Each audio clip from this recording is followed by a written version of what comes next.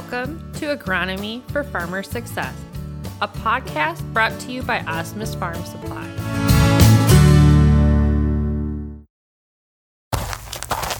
You work for results. That's why the Enlist Weed Control System gives you flexible tank mixing, near zero volatility, a wide application window, and proven weed control. Because the Enlist system was built for your results. Get better weed control with no ifs, ands, or buts at enlist.com. Enlist.com. Today we have Delaney Lensing in the podcast studio with us, and Delaney is with Corteva. And Delaney, can you tell us a little bit about your position with Corteva? Absolutely. Thank you for having me, Michelle. My position with Corteva, so I am part of a team in Northern Iowa that supports Corteva's portfolio. So that would include herbicides, insecticides, fungicides, and stabilizers. So helping support the retailers and farmers as well. And you're not only on the crop protection side, but you also help Cody over plant nutrition. Correct. Yep. So our portfolio would dive into that through biologicals and stabilizers, so get to spend time with plant nutrition as well. Yeah. Well, today we're going to talk crop protection side, and we're going to talk about the Enlist platform of Enlist One and Enlist Duo. That platform has been out there a couple of years now, and we've taken that time to learn what's worked, what doesn't work, and we made some changes to what our agronomists and what Corteva is recommending for you guys that are going to be applying Enlist. Many of you may be new. Some of you could be returning for your second, third season of application for Enlist. So, Delaney, just to hit on real quick, is the number one thing you want people to know if they're new to Enlist that they need to pay attention to? I've got a long list, so we can narrow it down though. And yes, you nailed it. So yes, the Enlist herbicide platform has been out for a while. We've been able to narrow down these last couple of summers with applications, our best practices that we feel are best for farmers to maximize performance. So probably one of the biggest things, I guess I would say, with Enlist to watch for is going to be your application of timing. That's always number one in a post-application spraying. Water hemp being the number one weed that we tend to face in this area.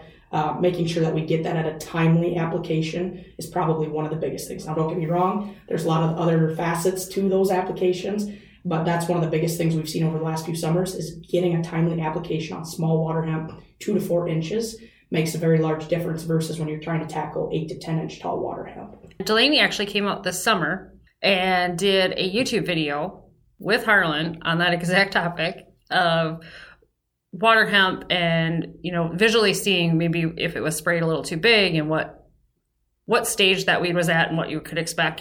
So if you want more information on that, go to the comment section and that link for that YouTube video will be there.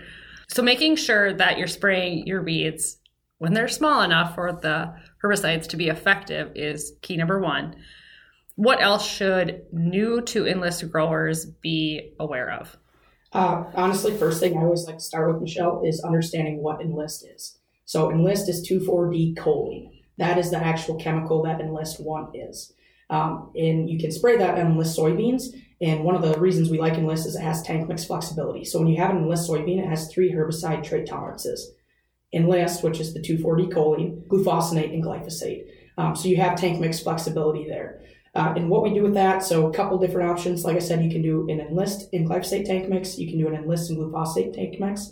So with that, there's a couple different things. It comes into nozzles. Like I said, we have this list of best practices that we found over the last few summers. Some of those include weather when you're spraying. Again, we make timing a big one of those. Making sure that you're using the right nozzles. And then adjuvants and oils is also another big one that we have. Making sure that you're supporting that Enlist tank mix with an oil to help penetrate the weeds out there and get the kill that you want. Delaney hit on this best practice sheet that they have. I'll also link that in the comment section. It's a nice little bulleted note card that's going to give you the top things that you should be looking for. It's going to list the preferred nozzle that AFS recommends. And Delaney, can you go into that a little bit about how the nozzles for Enlist that are approved are not the same as the ones that are approved for dicamba? Correct. And you might find similarities on both of the list. But again, our preferred nozzle is going to be an AIXR or AITTJ. The reason we recommend those top 2 nozzles is going to be the size of the molecules and fines that you're getting from those nozzles. So one of the things with Enlist is extremely low volatility and low drift compared to like a traditional 2,4-D or other chemicals out there. And so with that, using the AIXR AITTJ nozzle, you are getting smaller droplets for the plants, which is increasing your coverage. And that's what Enlist is all about, is getting coverage on the plants, on the weeds out there. So that's why we recommend those two nozzles. Delaney, you also talked about tank mixes.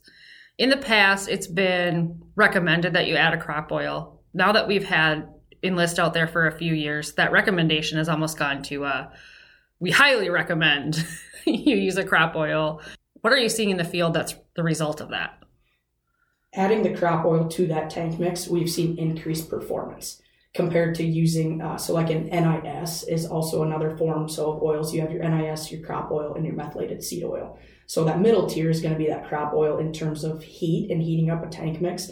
Adding that crop oil to this tank mix has increased overall performance. Again, just being able to penetrate the weeds out there, since Enlist is a systemically moved product, so it has to penetrate that plant and then move through to the roots. So that crop oil assists in penetrating the weed out there. So that's one of the biggest things we've noticed over the years, making sure that you have that crop oil in there has helped performance out in the field.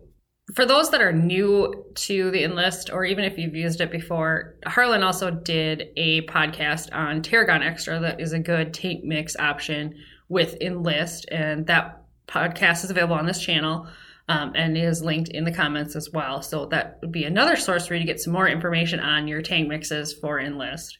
Now, Delaney, one thing that we've heard a number of customers talk about with Enlist is there is no certification requirement. And there is no timing deadline with dicamba. But can you go into a little bit of detail of when not to spray? Yep, absolutely. And you're right, there is no certification requirement from the farmer's aspect, or similar to like a dicamba training. We do have trainings out there. You can go to enlist.com and find a training if that's something that you're interested in. If you are interested in a training, AFS is actually hosting two, one in Estherville and one in Rake in the month of February, and that's listed on our website. So now that we know we don't have to do trainings, when shouldn't you spray? Because that seems to be much more of a easier topic to hit on than when you should spray. What environmental conditions are not favorable for you to spray Enlist? Yep, and I think before you even mentioned too, in terms of deadline date for applications, let's touch on that as well. Enlist can be sprayed through R1 on soybeans. So the R1, the beginning flowering stage on soybeans. So something to note, it's not a calendar date. It's based on the soybeans themselves between their vegetative and reproductive stages. When not to spray in terms of weather that you're seeing outside. We do have when we highly recommend spraying between 70 and 85 degrees, sunny when humidity is higher. So that's one thing, again, that we've picked up over the last couple of years. Humidity is another factor. When we see humidities below 50%, that's a time where if you have the opportunity to hold off and spray till humidity is higher, that's something that I would recommend doing as well. Just because with low humidity, we see evaporation loss. So again, we're not getting the coverage, we're not getting the full product to the weeds that we want. So that's something I would watch. And then again, wind, the label reads up to 15 mile an hour wind. So any windy day above 15 mile an hour, going to be a no spray day. So I guess those are times you can look forward to not spray. But again, if you're looking for like an ideal application timing, it's going to be between that 70 to 85 degrees, sunny, humidity above 50%, and then winds typically 5 to 10 mile an hour. Can you put that weather forecast in? From, say about June 1st till August 31st, then we'll be prime. I've got a couple requests from Mother Nature, so yeah. Especially on days like today when it's, negative outside. Yeah. We look forward to that. That sounds beautiful. Absolutely. As we close out this podcast, any other quick tidbits that you would like growers who are new to Enlist or growers that have used it for a few years that they should know about for the upcoming season?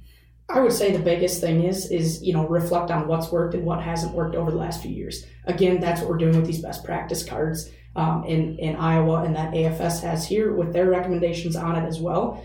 Like I said, we've narrowed down what hasn't worked and tried to weed those things out. So if you can reflect on, if you're making your own application, if you can reflect on what worked, or if certain fields look better than others, what did you do in that field that maybe you didn't do in other fields? Again, just to kind of put it all together and get the performance to maximize the way that you would like it to. So the highest level, that's how I'll leave it. So.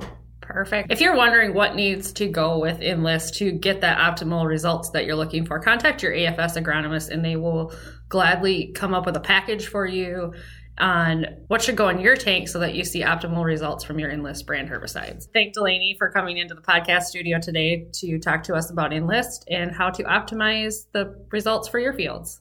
Thanks, Michelle. Thanks, Delaney. Thank you for listening to Agronomy for Farmer Success. If you'd like any additional information, please contact your trusted Osmus Farm Supply agronomist. Please make sure to subscribe to Agronomy for Farmer Success on your podcast player of choice, including Apple Podcast, Google Podcast, Spotify, Stitcher, iHeartRadio, Pandora, and more, to be notified when new episodes become available.